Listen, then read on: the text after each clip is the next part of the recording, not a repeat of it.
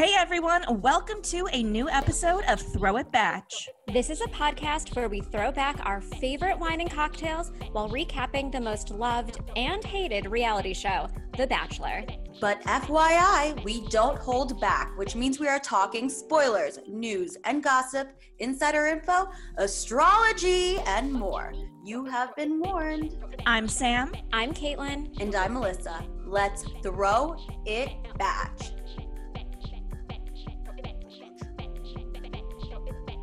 Hello everyone. We are so excited to recap the third episode of Katie Thurston's season of The Bachelorette. How are you doing, Melissa? How's your week going so far? It's going. I mean, today is pre-hump day. It already feels like hump day, but it's my anniversary. So I am going to cook a nice dinner for my husband. Wedding debt does last 2 years, so we'd rather eat in. Well, you know what else today is?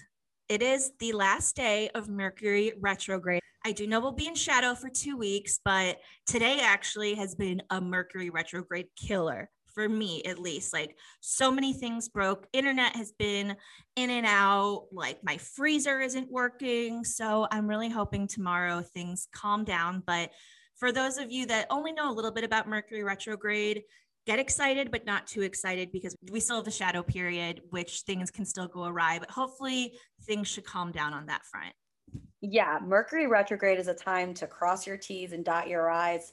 And it's the strongest in the beginning and end phase of Mercury retrograde. So I don't celebrate too much, but it is pretty it's nice to know that like today is supposed to be the end of it. It kind of fades off. Like a song doesn't have like a hard stop. It fades out at the end. That's the shadow period. Yeah, well, hopefully it'll be good. I just went on a bachelorette party last weekend for my future sister-in-law, and they're younger than me. And I was like, you guys, I can hang. You have no idea. Like, I'm not one of the old ladies, okay? I'm the cool one. Like, I'm only a few years older than you. I got this. Oh, that's when you already know it's bad, when you have to prove it to yourself. It was crazy. I had literally the biggest hangover. Like on Monday when I got back, no joke, I was like, am I having a heart attack? Like, it was that bad. On Saturday, we literally went out for 12 hours straight drinking. I'm so proud of you. I mean, you've taken COVID and like staying in harder than like a lot of people that I know. Yes, but I will say I wish I could be with friends like you in LA or San Diego. Ooh, San Diego, we would have seen a lot of Bachelor people. That would have been fun. You can have a hot girl summer, hot boy summer, make out, have those sloppy kisses, but be sure to take your vitamins because I'm sure Katie Thurston does as well. And we stand Katie and we listen to basically whatever she says.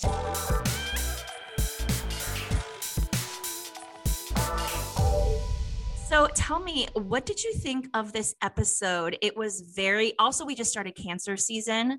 And to me, it was a very Cancer season episode, all about emotions, a lot of tears. These typically aren't my favorite episodes, but I did like this one. I thought it progressed a lot of the stories. What did you think?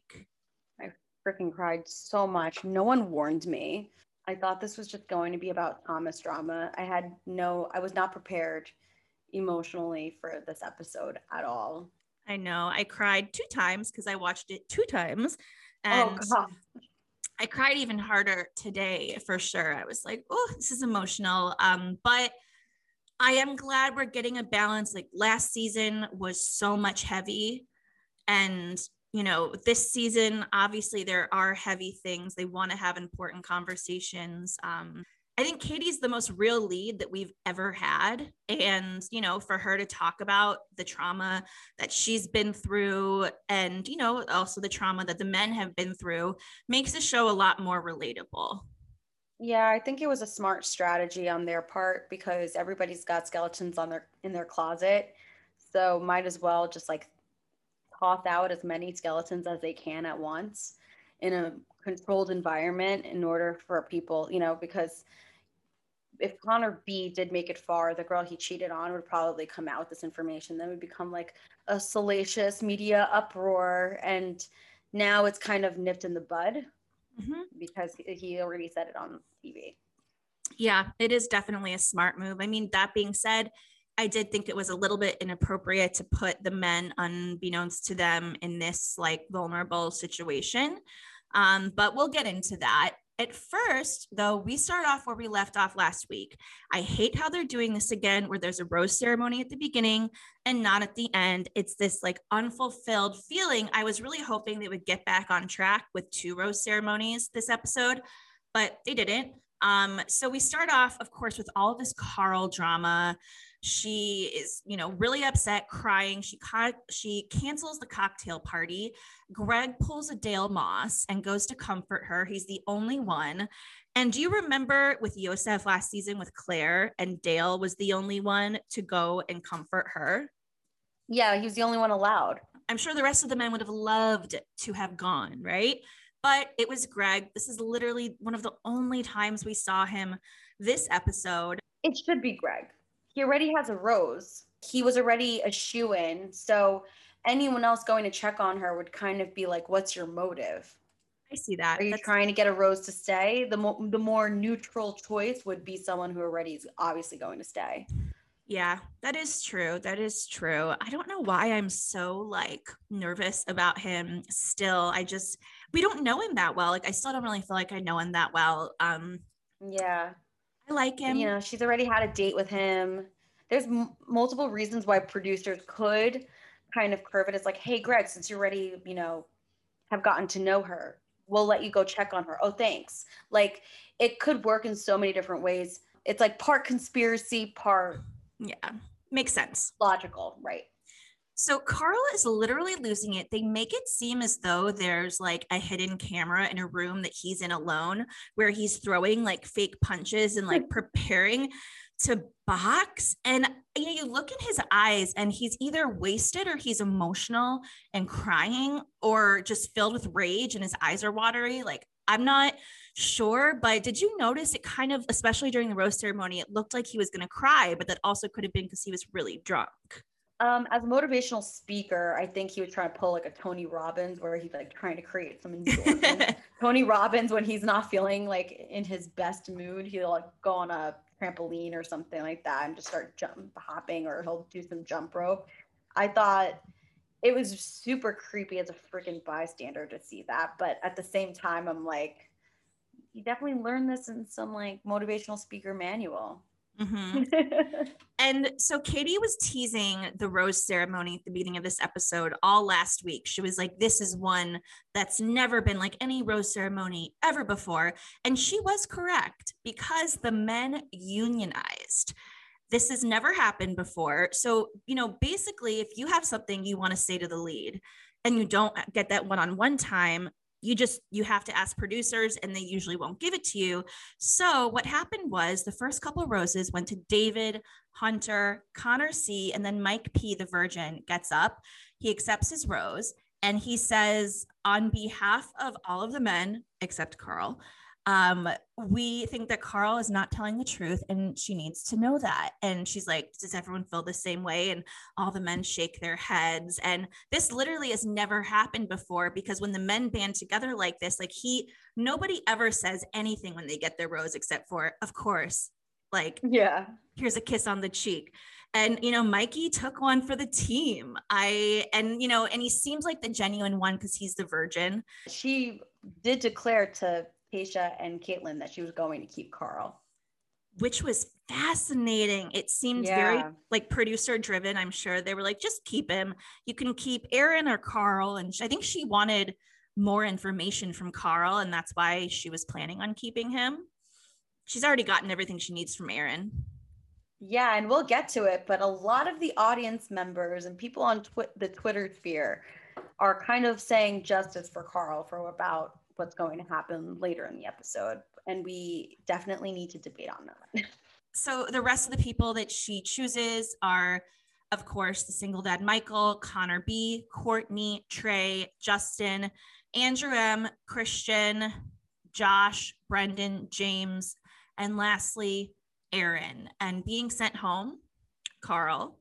John, the sweetest, who reality Steve thought for a while was potentially her final four. He's definitely not even close to that. Right. What a twist. Yeah. Kyle, who also I thought was really cute, kind of coming out of his shell.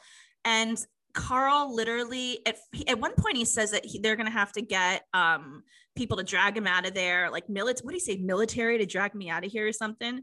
Yeah, that in tandem with the punching the air was it didn't sit well with me.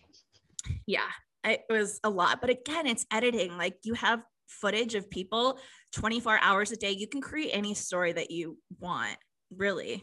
And I just want to clarify, my dog, Flex Carl, is with a C, not a K. So he's not named, he has no resemblance to this Carl. And my dog's an Aquarius. This Carl is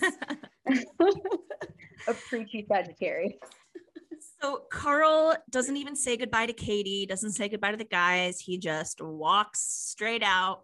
Goodbye, Carl. We think the villain is gone, but oh no, he is not. You know what I found hysterical is that Aaron comes out of the gate, nemesis, Cody. Next nemesis, Carl. Like, Aaron cannot catch a break, but I'm falling in love with him the more he gets upset. I don't know what it is. Justin and him, they both have the greatest facial expressions. They're both stressed out AF. And this is good TV for me.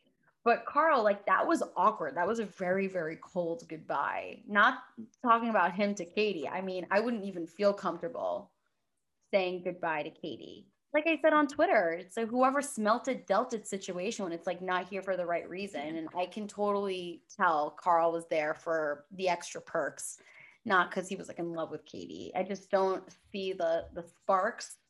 Did you see the sparks fly with Carl? No, she was only keeping him around because she wanted to know who said what. She wanted to know names. I think she just kept it around because she wanted to know names. Like, come on, Carl. And I think that was also his strategy to get through the rose ceremony.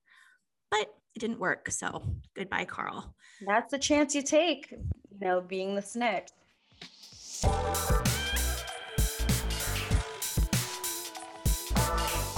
So next we have a group date with Nick Viall. Do you ever think that all of these people that they have coming in to do these special dates or whatever, they're kind of testing the waters for them to like potentially replace Chris Harrison at some point? I mean, that's probably what production is hoping to kind of like kill two birds with one stone. But I don't think Nick has any interest taking over that role. I think he was just honestly just curious and bored, and it's good publicity for his podcast.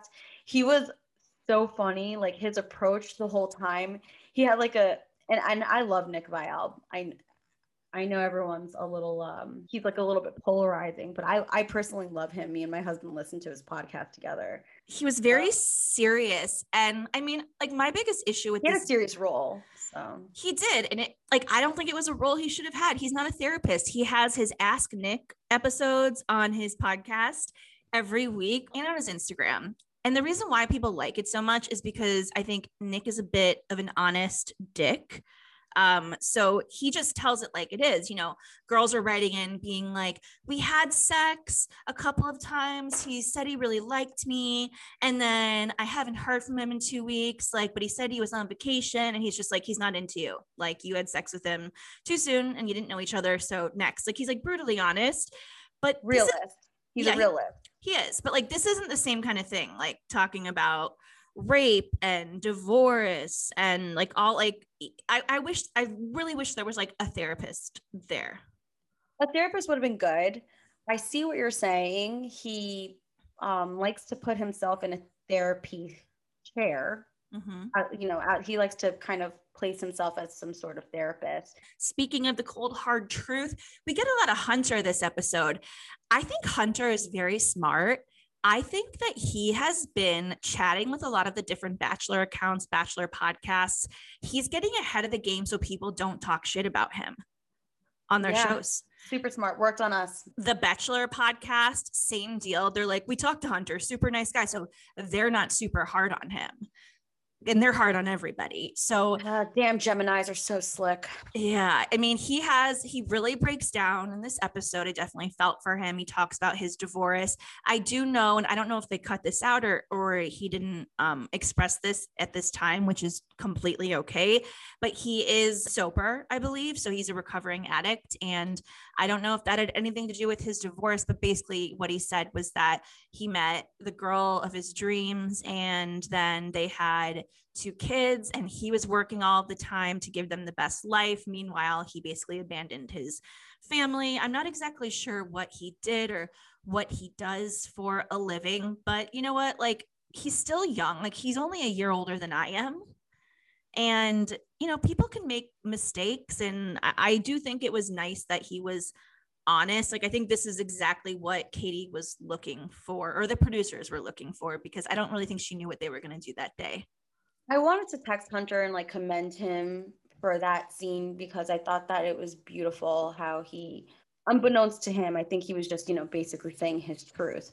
But this becomes an issue with a lot of families where there becomes this we need to work, we need to provide, and then we resent you cycle kind of thing going on. You know, it's like I can buy you presents, but I can't be present. And being present is so important. But then there are people that have had, you know, parental figures in their life that are so present, but then all they care about is comparing presents. I mean, check if you're where your Chiron sits in your astrological chart. And sometimes you can find whether or not you're guilty of doing that. It's like, yeah, are you sort of like subconsciously running away from your responsibilities by creating so many distractions? But he did learn his lesson. And I just find that a lot, I just see it happen a lot with the people around me, that these, you know, guys they think that they like have to provide, but it's at the end of the day, the best thing to provide is like your actual like emotional and physical and mental time and like being there and being present.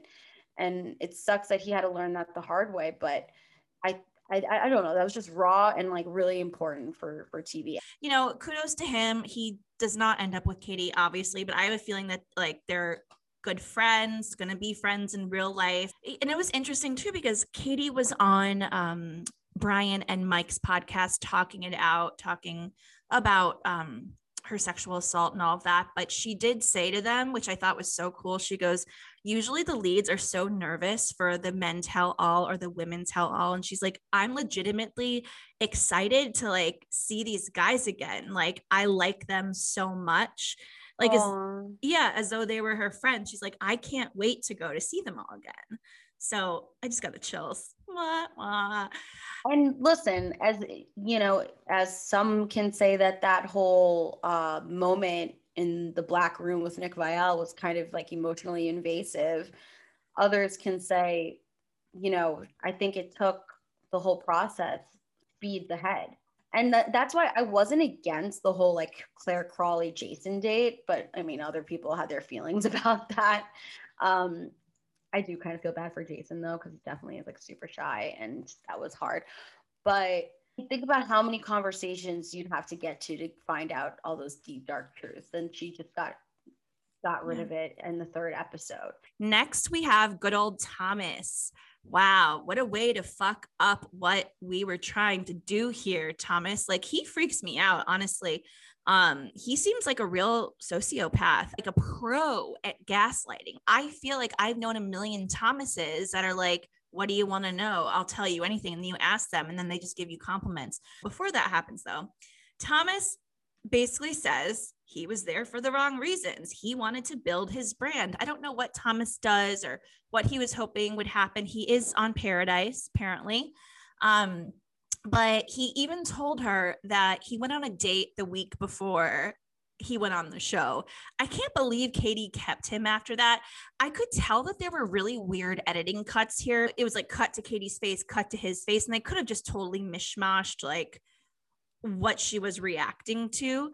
But I would have been like, you literally went on a date a week before you came here, you douchebag. But guys do it all the time. So there is a part of me that thinks it's kind of cool, or I don't know what the word is, that Thomas was that like open and honest to a fault. But then he says, once I got here, I met you, I'm connecting with you so intensely. All of that stuff is out the window. But he straight up admitted probably what a lot of men were doing, but will never in a million years say. What Thomas is a tactless person that wants to be tactful. He doesn't actually creep me out. I think the editing did that job to like make him more creepy, but I don't really think he's that creepy of a person. I just think that he's clumsy and tactless. He got all that positive reinforcement from Katie when they last spoke, where she's like, there's just something about you. There's this chemistry kind of thing. So he kind of tried to use something more recent to be like, see how things can change. Like I'll admit something I did 2 weeks ago. Yeah, which I think was probably really covering up something way darker from his past, because if he's so willing to throw himself under the bus like that, and he has to know that the men are going to be like, fuck you, dude, like you're not here for the right reasons, yada, yada, yada. I mean, maybe he's not the biggest fan of the show, but he has to have seen something before he got there to know that that was like not a smart thing to do. So what is he really hiding? No, I think he's just a tactless person who actually believes his perception of reality. And like, that's pretty much it. Yeah. Like he really, really believes like, oh my gosh, because she gave me all this affirmation last time we spoke and she's going to feel it again next time we speak. And I really believe I'm in love with her. You could have been like, I was lost. I was depressed during the pandemic. I didn't even know who I was. Mm-hmm. I ended up coming here because of this and that. Then this happened. And like, he could have actually had more like genuine heart in that story. And we could have all kind of walked away like, oh, that kind of could have gone bad, but it actually was like really endearing. But we didn't get that. We got this like phony little clowny like session. So then we have Connor B. He cries before he even starts his story. And he prefaces it about how much he already cares about her. And he's like really terrified to talk about this. And he says that he dropped out of grad school and he was miserable, and that's why he dropped out. And he was working as a musician full-time at a piano bar, drank for free, and the drinking became a huge part of his life. He was like basically getting blacked out every night, and he was an angry drunk and said some really terrible things to people he loved, like his friends and his girlfriends, while he was drunk.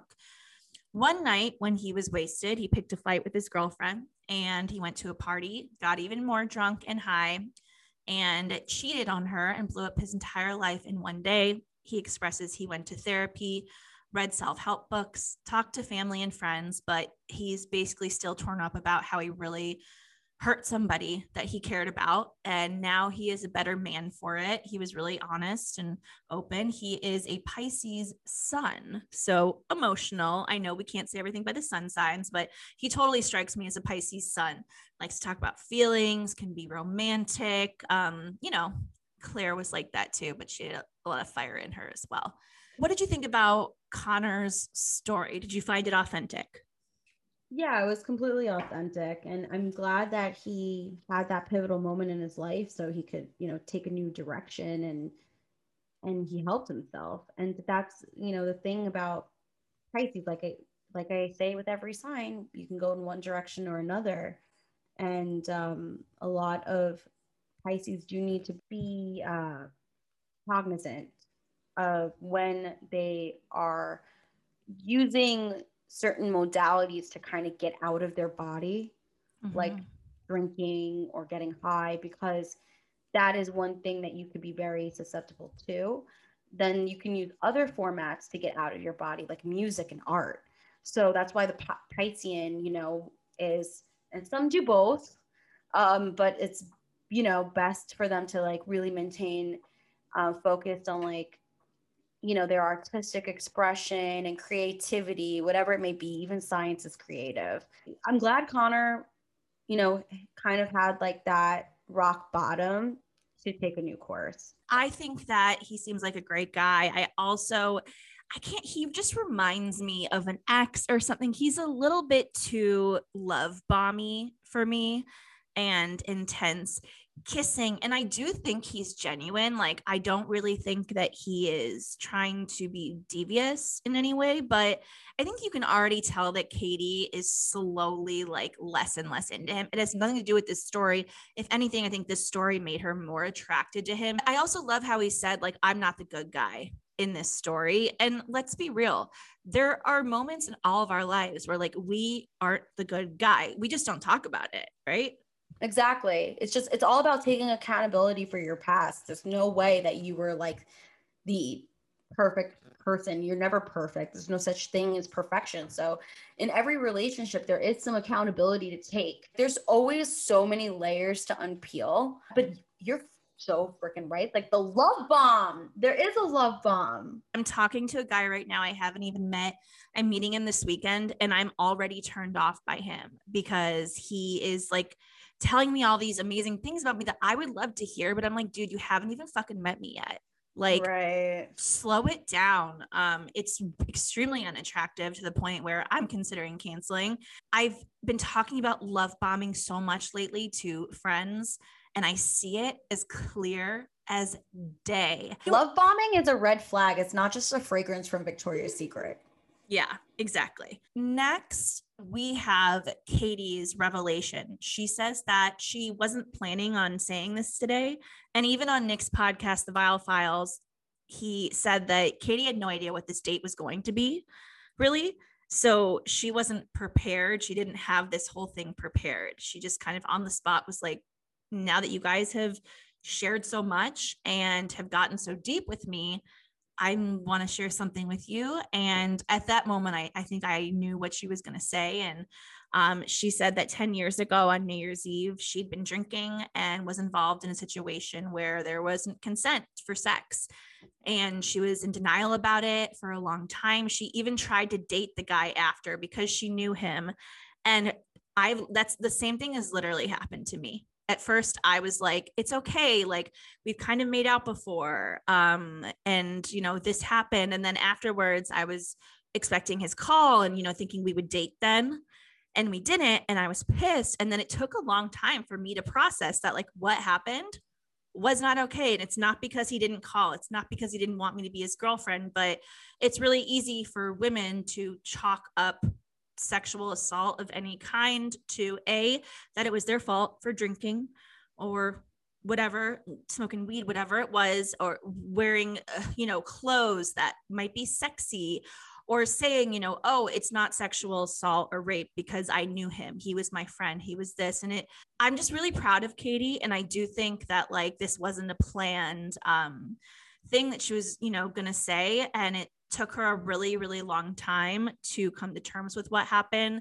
And she was really like afraid of sex is basically what she said for a long time, that she would have boyfriends and just had no interest. And she didn't explain to them what had happened to her. And now she's really discovered herself. She's sex positive, and I think that, that's definitely something that's very powerful. And she has provided a lot of resources for victims of rape and sexual assault. So yeah, I thought it was really brave of her to share that on TV like she did. And her mom didn't even know about it. She had to tell her after filming. That was huge. And I have a lot of respect for Katie for doing that. And I thought that the verbiage that she used was actually really good, because she just was simply like, she didn't use the R word. She just was like, there was no consent, and kind of allowed everyone to put the pieces together as they should. And this is why the truth is so important, because it helps so many people, like you, in a way that you can't presently even fathom. But she did mention, like you said, that she was actually like, she was so far in denial that she actually tried to even pursue a relationship with this person. And that's the thing, like denial presents itself so differently in every single victim. And that's something that people feel they don't grasp it unless, unfortunately, they've experienced it. For her, the denial allowed her to take that route. And for some people, the denial can last for a decade. as it turns out, what Katie had experienced is something that she experienced 10 years ago, something I experienced 11 years ago. And I was in denial for, I think, 6 or 7 years. Like, I don't even care to do the math. I wasn't in denial because I couldn't tell because I was drinking or anything like that, because the truth was I wasn't even drinking. But I was in denial because your brain can literally just like block out trauma. When it happened to me, I had the flu. I had like 101 temperature, and this guy and the guy that I liked was bringing me over soup. No way. So you were having like a, oh my gosh, you never told me this, Sam. You know, for a long time, I was like, well, because we had already slept together, I think. So it was kind of like I thought we were dating. We weren't, and we weren't dating, and not in his eyes. But he literally like came, like my body was so hot, physically hot to the touch, that and he left right after. And I remember thinking, A, you didn't bring me fucking soup.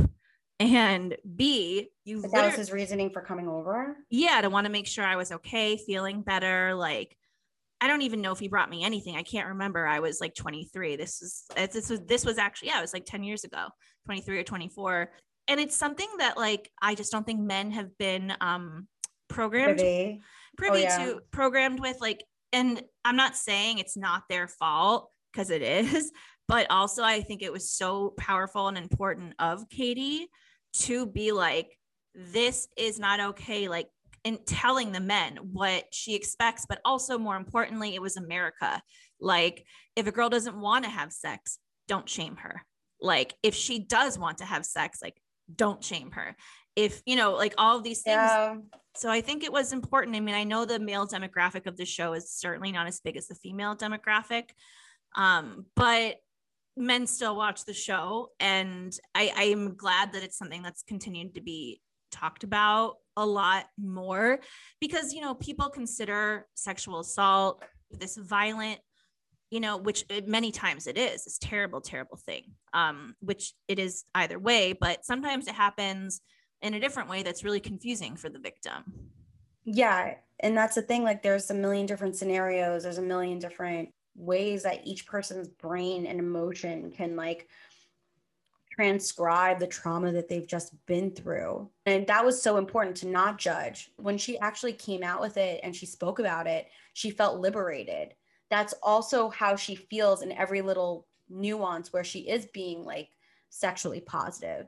The thing that pisses me off is, like, me and you both have a story. I have had very, very few women in my life that don't have a story to some degree. Awareness is power. So, I mean, Katie has a humongous platform now, and she will continue to for a long time. So I am grateful to her and praise her for using it for something so helpful and important. So yeah, and I'm sorry that we went in like a Debbie Downer rabbit hole. I do kind of want to be a little more raw and real, and I do want like people to kind of like really understand, like, wow, this is reality. And my husband knows. And honestly, and that's actually something that I really, really should include, that my husband knowing never made me feel more safe and accepted. You know, again, it's your prerogative what you want to do. But I think as for Katie, you know, being at the start of this journey, I think that's really helpful for her to have that kind of laid out on the table for her, especially if she's trying to find like her forever person, because the only person I've ever shared it to in my entire life is my husband. So, I mean, I think that says something.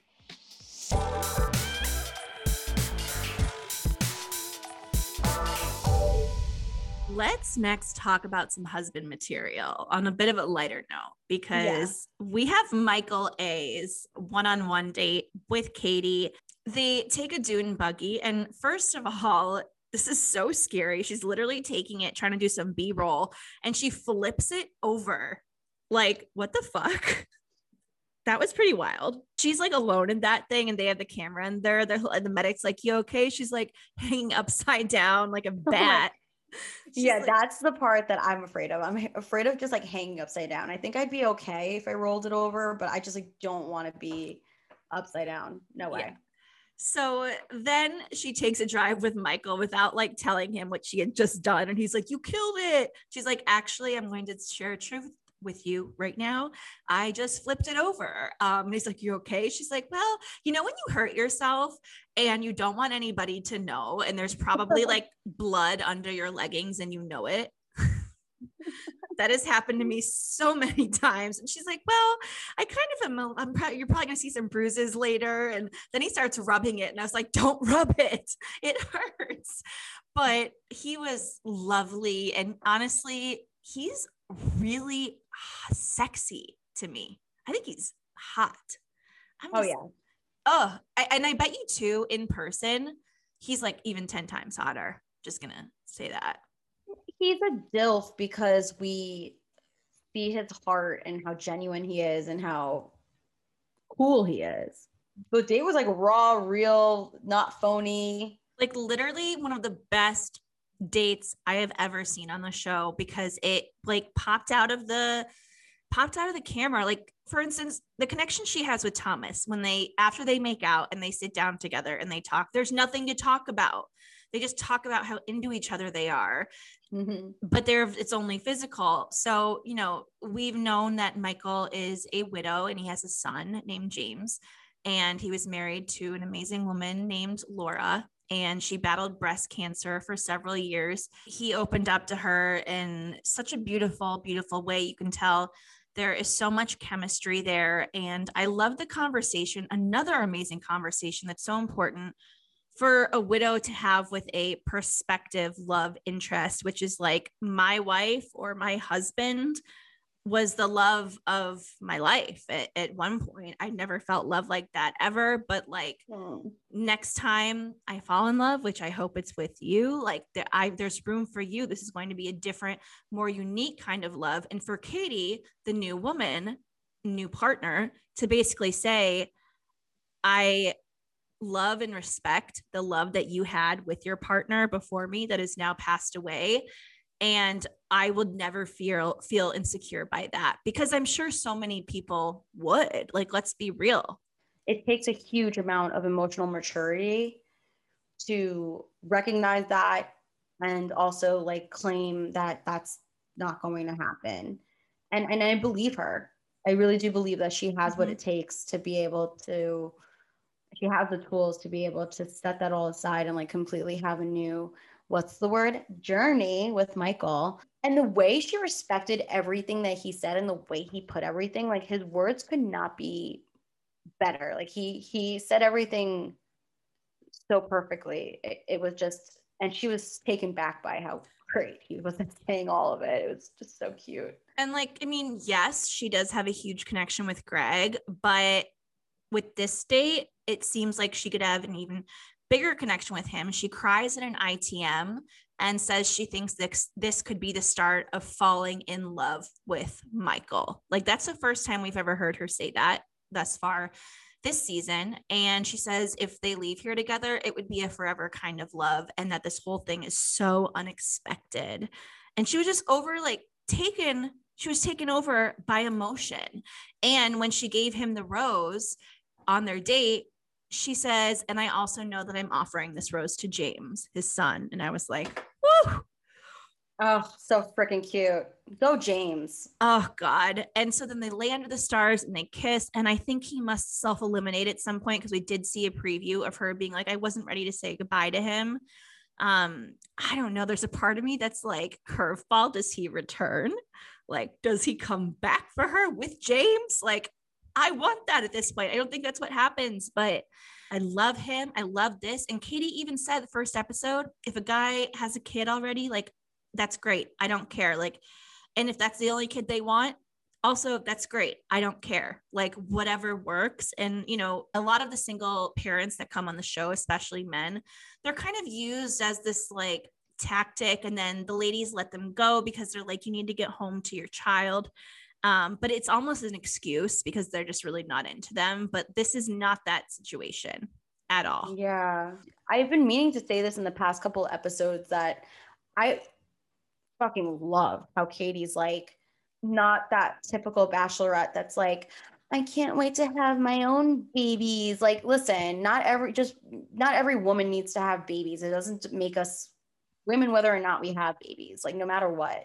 And listen, I thought it was cute that Tasha said she wanted like 4 kids. Like, I think it's cute either way. It's cute whether I think it's cute that Katie's like, listen, if I'm in a relationship with someone that doesn't want kids, I'm okay with that as well. Like, great, because that's the way it should be. Like, it's a decision for every couple. You don't need to have, become this like hallmark traditional idea of a family, because that's not really what makes everybody happy. The Bachelor Nation producers have done so many fucked up things, but I do think that they had Katie in mind for a multitude of reasons. One of them being how open and honest and vulnerable and straight up she is. Like, that's one of the reasons they wanted her, is because they knew that she would tackle a lot of topics that have not really been tackled on the show thus far in different ways, whether that's not wanting children or wanting children or not really caring about wanting children. Yeah, kudos to her.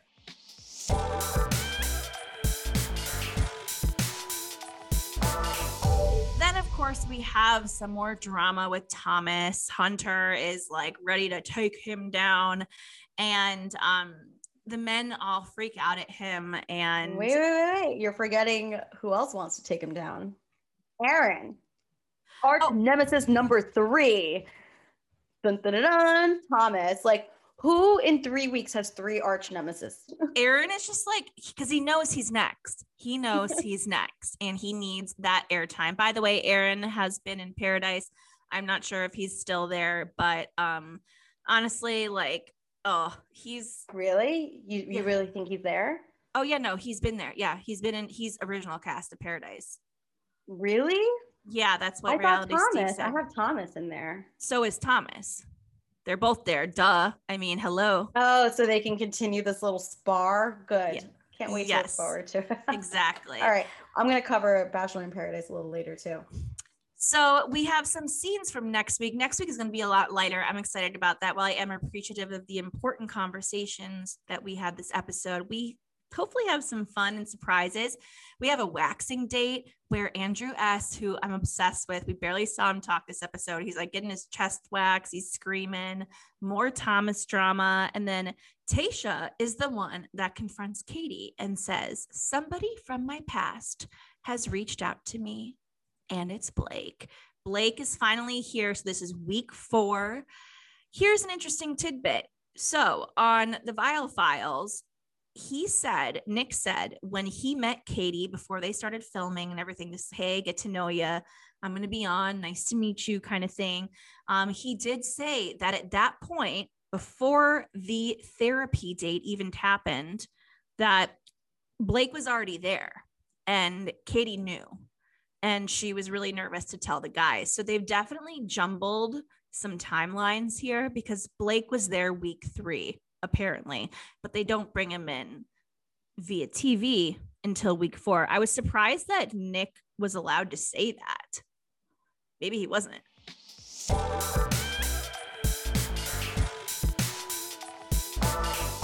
Next, let's get into Bachelor Nation news and gossip, and a little bit of news for us. I meant to say it at the beginning of the episode, but of course I forgot. Mercury retrograde. I'm just going to blame that. As you guys have probably noticed, our co-host Caitlin has been absent these past 3 episodes. She's a great friend of ours. We love her dearly. If you also know her, she is an amazing travel blogger and has this kick-ass Instagram called My Darling Passport, where she's literally traveling everywhere, going to all these amazing hotels, doing all of the cool things. So she's had to step back from the podcast and just basically be a guest that will be on a bunch of times. We love her so much, and we're so excited for all of the amazing things that she has coming in her future.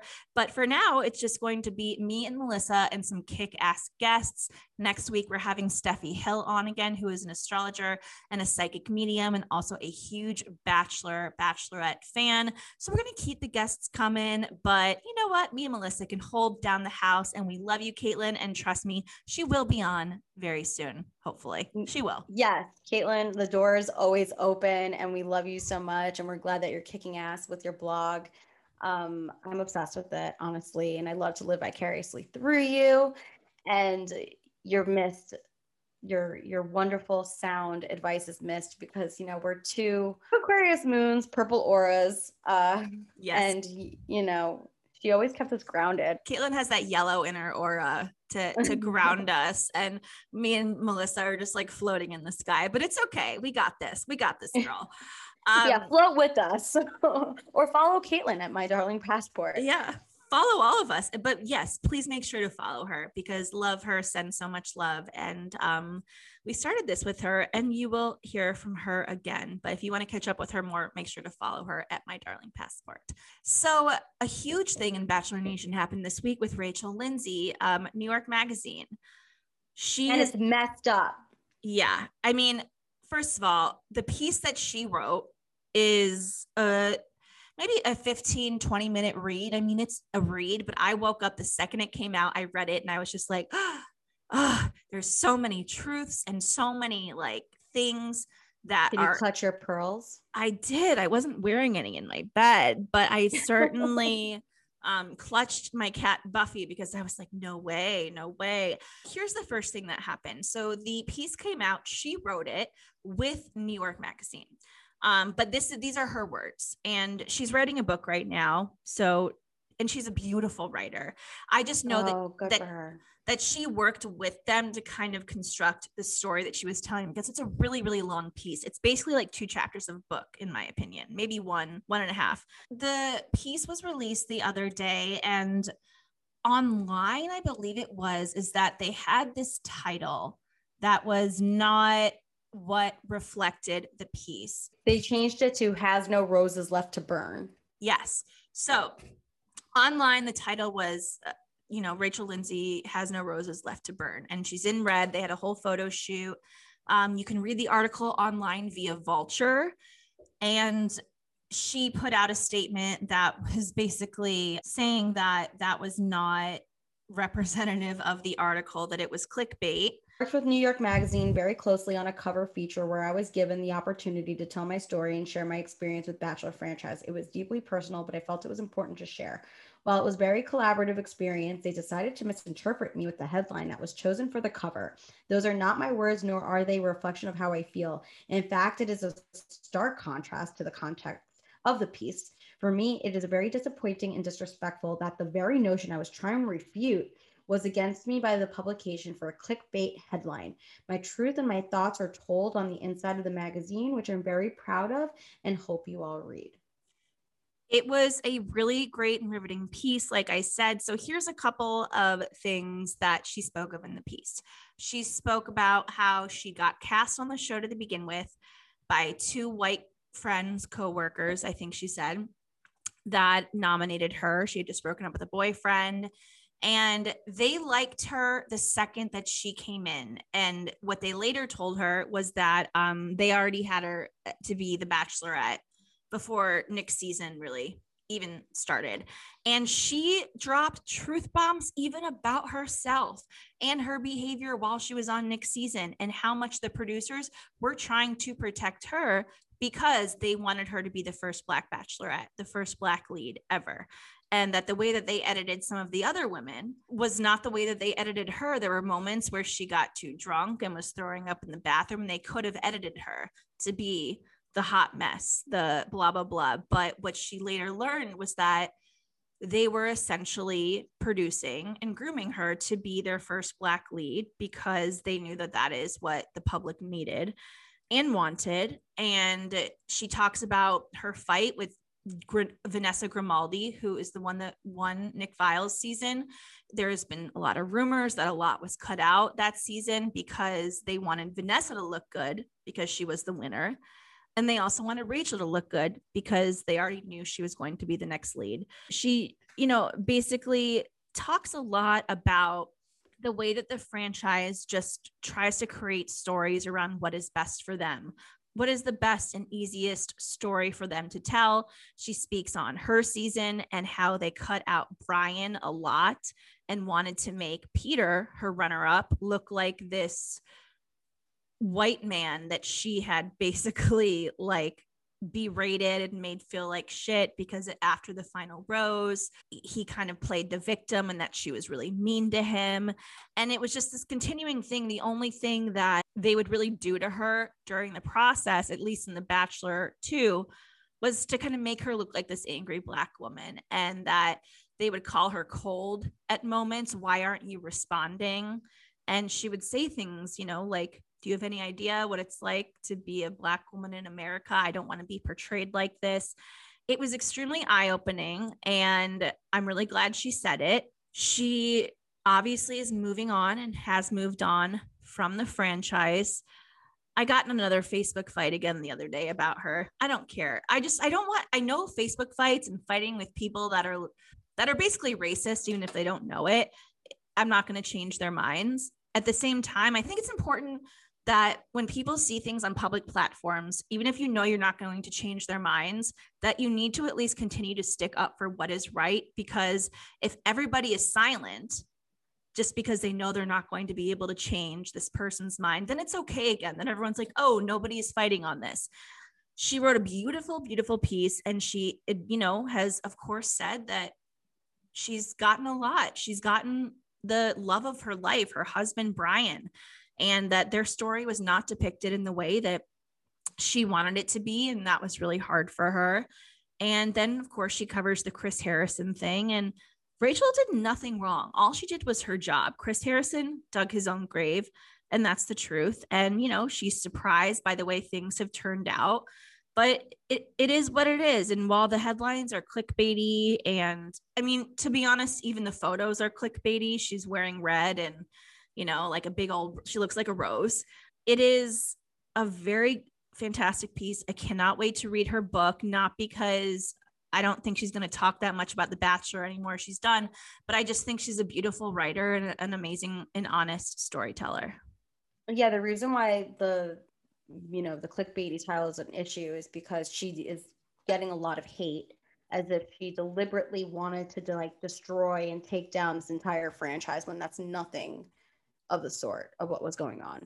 She was someone who hosted a Bash Nation podcast. She likes that she was being able to kind of like fix what this franchise lacked. She was there for them, but it all kind of like turned around on her. And I think what people don't realize is like simultaneously, she also kind of saw an ugly truth that she was probably trying to deny herself from seeing about the same franchise. Like, a lot of people are attacking her, like, I can't believe you would bite the hand that fed you.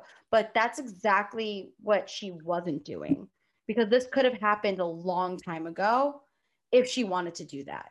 But she didn't want to do that. The opportunity lended itself. Yeah. Chris Harrison walked into that on his own. He did all that on his own.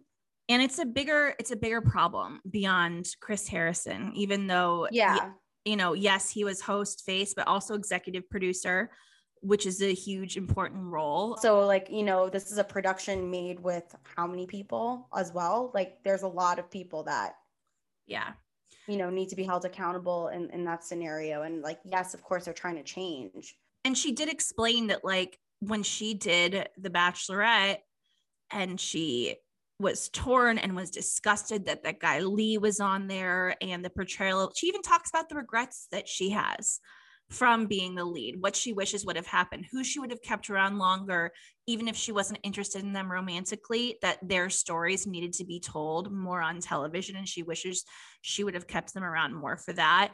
It was very honest, and also acknowledging like how she did this, why she got in here, how she felt stuck, like how she also found love, and and that she truly wanted to make change.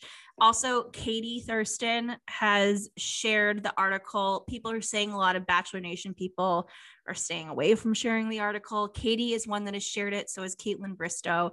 I'm not exactly sure who else, but I think it's very powerful and important that Katie is like, oh, I'm not joining this like fucked up team. Like, I'm still on Rachel Lindsay's side. I still look up to her. And it's important, especially for this white lead, to share this story and not conform to the narrative that, the traditional Bachelor Nation higher ups would want, because they're all about keeping themselves so squeaky clean. We keep calling them Disney, like no. But you know what? I hope they were prepared, because if anyone thinks Rachel Lindsay is a rebel, Katie has a lot of things in her chart that's absolutely never going to obey authority or go with authority whatsoever. Like, yeah. if they ever try to make her seem like she is part of some collusion of some, or like some, false image, or trying, like if they say like, hey, like the public shouldn't know this, so you should do, she will out them just for trying to hide it. That's what it shows in her chart. I know Rachel Lindsay is done with the franchise, but let me tell you, we are not done with her. We're always going to be supporting her. You're going to be continuing to hear news about her, everything that's going on in her life, because she is such a pivotal, important part of this franchise. And the reason I got in a Facebook fight with this lady, honestly, her name might have been Karen. It was that she hadn't even read the article. And she was like, I'm so over hearing about her complain. Can't you just be grateful? And I was like, have you read it? And she was like, no, I don't need to. Because the clickbait serves more than the actual article. And these people know what they're doing. Yeah. And that's why Rachel Lindsay was so upset, because that's the residue of shit like that. Exactly. That you're just going to scroll and you're going to read the 1-second headline versus the 15-page article. Yeah. And that's what puts her in that box that she doesn't deserve to be in. And read it. Let me tell you, it's not a boring read. Like, I don't read a lot. I literally woke up, got the notification, sat in my bed for an extra 20 minutes and read this article. And I was like, whoa, that is more tea and info than we have gotten in so many other things. And you also read Colton Underwood's book. Yeah, I did read Colton Underwood's book. You've read a lot of Batch Nation books. You could actually just do an episode on all these books. I don't read, but I guess I read Bachelor Nation books because I'm a gossip and I love this stuff. Yeah, when you said you don't read, I was like, that's a farce. Okay, well, Bachelor, the Colton book was during quarantine, so I'm gonna give myself that.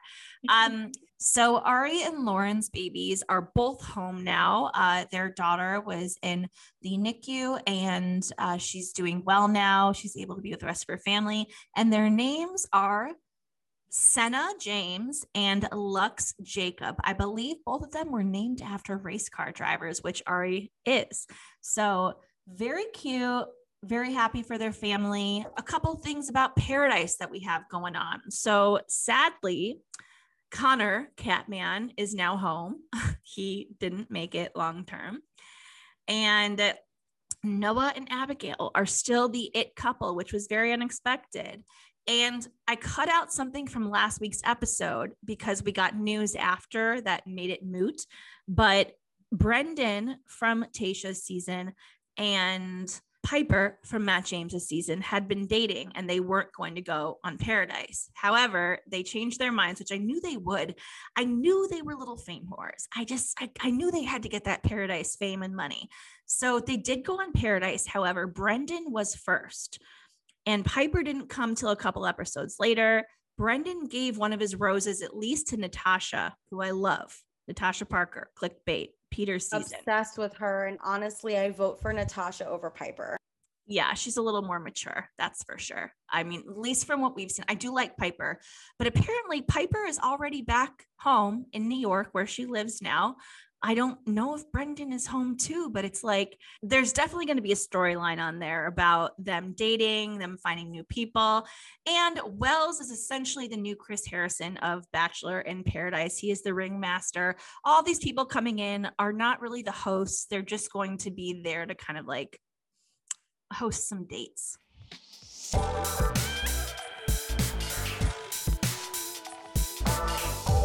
So that wraps it up for Bachelor Nation news and gossip.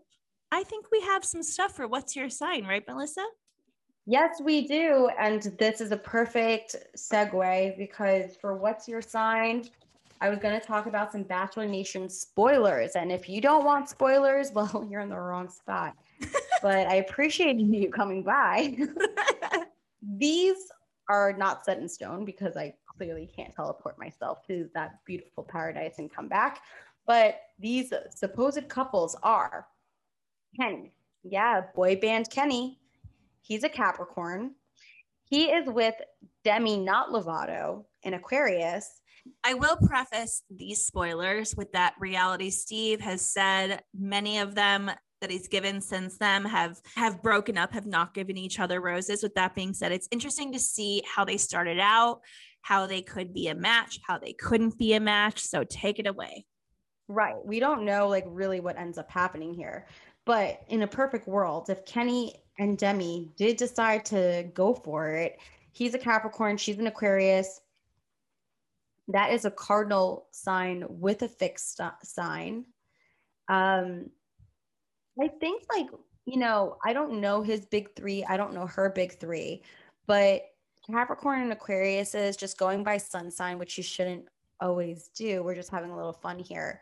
Not like the most go-to compatible. No, but God. Yeah. Because I mean, I'm so much air and Aquarius moon, and you guys know how I feel about Capricorns, except for Katie Thurston and Mike Johnson. Let me say.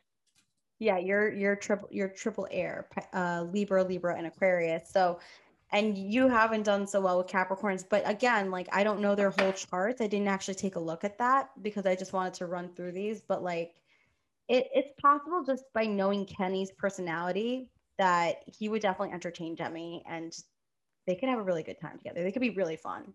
I would guess he would maybe have an Aries or like definitely some Leo and Aries mixed in there, right? 100%, because he's a lot of fun. He is so much fun.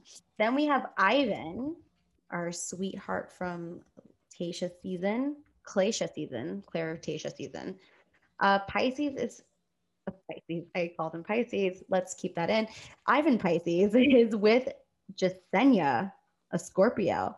Now, not only is this beautiful because these are two water signs, but we have a fixed and mutable sign, both in water. I like just looking at these two little peaches pictures next to each other, like they look kismet. I really hope this is a real thing, like a total thing, like a thing forever. Like they already have grandchildren, I know, but like Jasenia, I'm interested to see how they interact with each other because she is so intense and like has her opinion just already, like she's not going to change it, but Ivan is just so sweet and sensitive, and it's like I wouldn't want her to hurt his feelings. I don't know, what everything you just said makes a perfect couple for me. So I'm like, this is great. Like I'm like, great balance. I don't know, but I get so ahead of myself. And then we have Thomas. Yeah, the Thomas, Aaron's arch nemesis Thomas that just appeared last night. He's a Gemini, and he's supposedly with Tammy, and a Gemini as well. Yeah, they're too much. I have a feeling they're the ones that didn't last.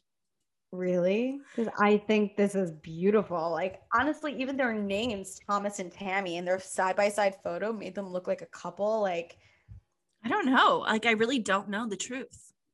Can't you picture it, like, going to Thomas and Tammy's wedding? Can't you see that name, like, printed on something by, like, the cocktail, like, by the champagne flutes as you enter a freaking catering hall? No. Like, I picture it. Yes, but their union would literally, like, explode the earth in not a good way. We have a lot of Scorpios here because Noah, Scorpio, with Abigail, Pisces. Like I mentioned, Ivan was the Pisces, Jasenia is the Scorpio. This is a little bit of a zodiac reversal here. Noah's the Scorpio and Abigail is the Pisces. That is cute. I feel like Noah, and same thing with like Ivan and Jasenia, even if they don't go far, I think that they'll be friends at least, because I just can't see a pairing like this, like disconnect out of the blue and forever. I feel like they'll remain friends. Noah and Abigail, maybe it is a friendship. Maybe it's a zesty love affair. I don't see Noah like settling down. I actually do. And I will. Yeah, I think there's things about both of them that people are very confused about. I think they thought from Noah's edit, he was kind of this like young fuck boy, but he was also way more mature than a lot of the other people on his season. And he also is from a huge family. He's a twin. Like, he knows how to take care of people. He had to grow up really fast. And as far as Abigail is concerned, she put out a story, or a series of stories a little bit ago, that basically said, I feel as though people think that because I'm deaf, I am this sweet, sensitive person because of the way they perceive me. But she's like, I'm not saying I'm not that, but everyone is kind of making this image of me that is not who I am. Regardless of what you have going on with you physically, you are an equally flawed human, just like the rest of society. Everyone's a flawed human. Yeah. And the way they edited her, I'm sure, was all they wanted to paint her in that picture. Well, I'm sure she did join like the corral with, like, you know, look at her closest friends from the show. They had a lot to say. They snickered, they judged, they, you know, they were a little catty at times. I don't say that they're catty people, but they got a little catty, as we're all, you know, capable of being. Everyone thought it was like, oh, her and Ivan, because they had hung out before too, her and Ivan, Abigail and Ivan. And it's like, actually, maybe she probably likes a little bit of a feisty bad boy with like a huge heart, like Noah does. Because I think Noah deep down is like a teddy bear. I really do. Yeah, someone a little complicated, a little messy, you know, keeps her on her toes.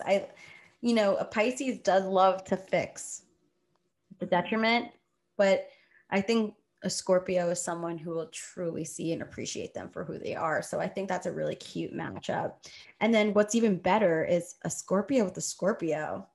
Oh, can you guess who I'm about to talk about? No, I don't know who. Brendan and Natasha.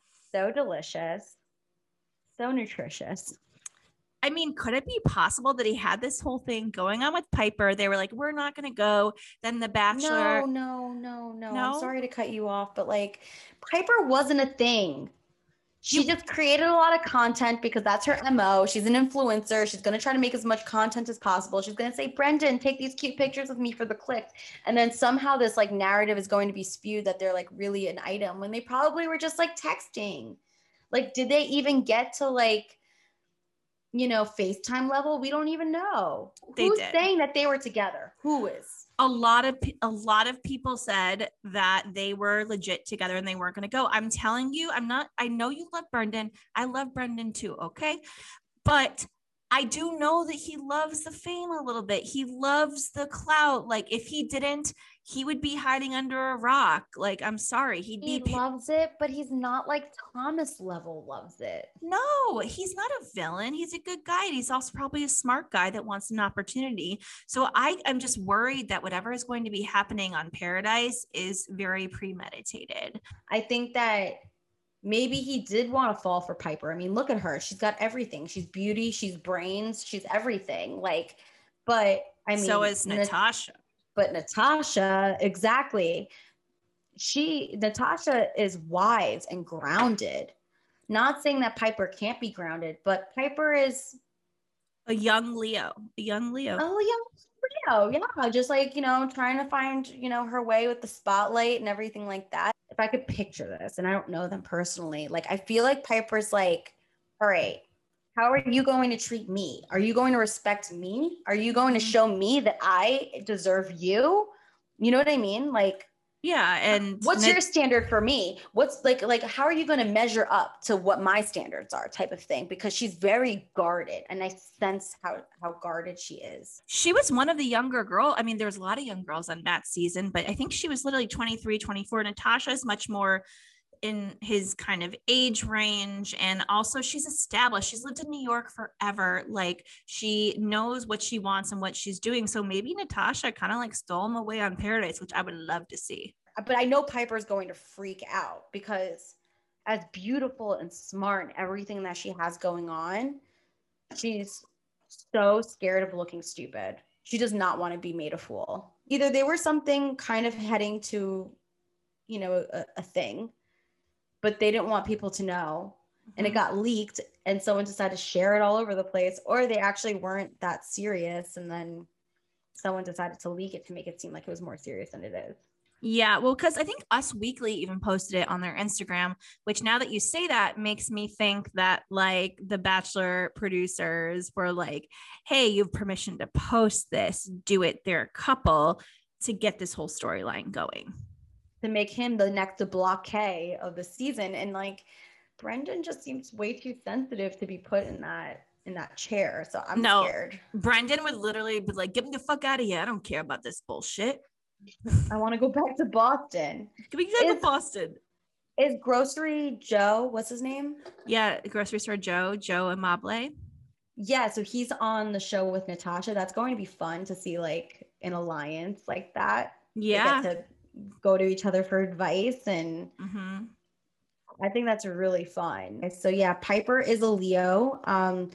So if you're curious, as far as a sun sign, exclusively sun sign match, not looking at their entire chart, Scorpios and Leos, it happens. Like my best friend and her husband are literally like the most beautiful soulmate couple in the entire world. Like people swoon over them, and everybody wants the connection that she has with her husband. They're beautiful, and they're Leo and Scorpio, but it's not that common.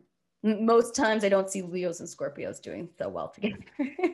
Stay tuned. We'll try to like stay on the money. And I know like, you know, everyone hates Reality Steve. So we're also using other sources. And if you know anything, our DMs are open.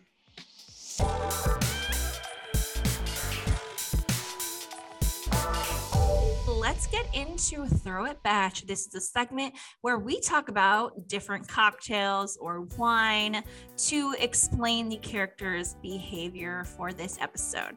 So first up, we're going to have Thomas. I'm giving him a cocktail called The Last Word because he always had to have the last word, whether it was interrupting to talk to Katie or just continuing to talk to Katie and making his stupid point known, which didn't make any sense. So the Last Word cocktail has gin, green chartreuse, and maraschino liqueur. That's a really good pick for Thomas. I am going to tell you what my Throw It Batch pick is from Michael A. It is called the Happy Dad. It is a mixture of vodka, Cointreau, and Campari. And after the two, you'll certainly be a happy dad, mixed into a martini glass with a little orange twist. Looks so cute.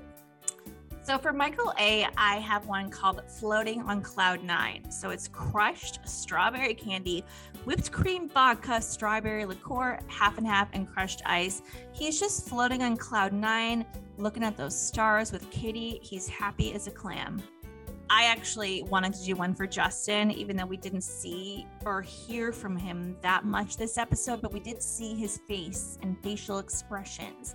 We have done some Instagram posts about it. Everybody has. It's fucking hilarious. So I'm going to give him a cocktail called The Grinch, not because he is one, but because his facial expressions, I looked back and I was like, oh, those are definitely the ones Jim Carrey made in the Grinch movie. So The Grinch is melon liqueur, lemon juice, simple syrup, and a cherry to garnish. I cannot wait to see the rest of Justin's facial expressions, since we're going to get a lot more from that.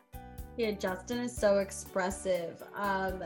There is a drink called Mood 33. Justin, you are a mood, and we love you. You guys know from the first episode, I was like, damn, like this guy's, I can't believe he's only 26. That's the only turn off for me thus far. He's so young. Really? He's 26? 26? He comes off so much. That's a compliment. Just maturity in itself. It's not about being older. It's about maturity.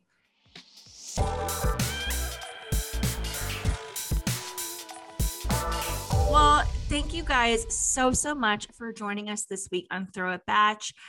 If you guys want to slide into our DMs and give us your astro chart, any of your signs, please feel free to do that.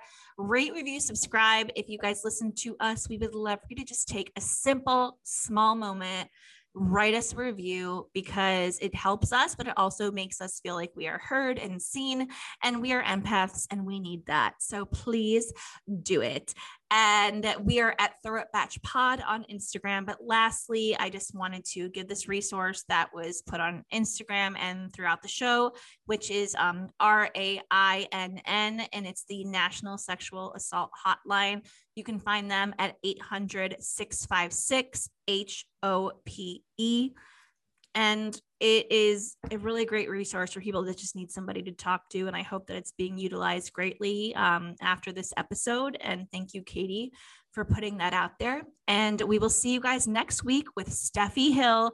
She's one of our favorites. She has a lot of truth to spill. She's going to tell us all about the signs. And of course, Blake, who's coming on next week. We're going to hear all about that, what she thinks of it. And we'll see you then. Bye.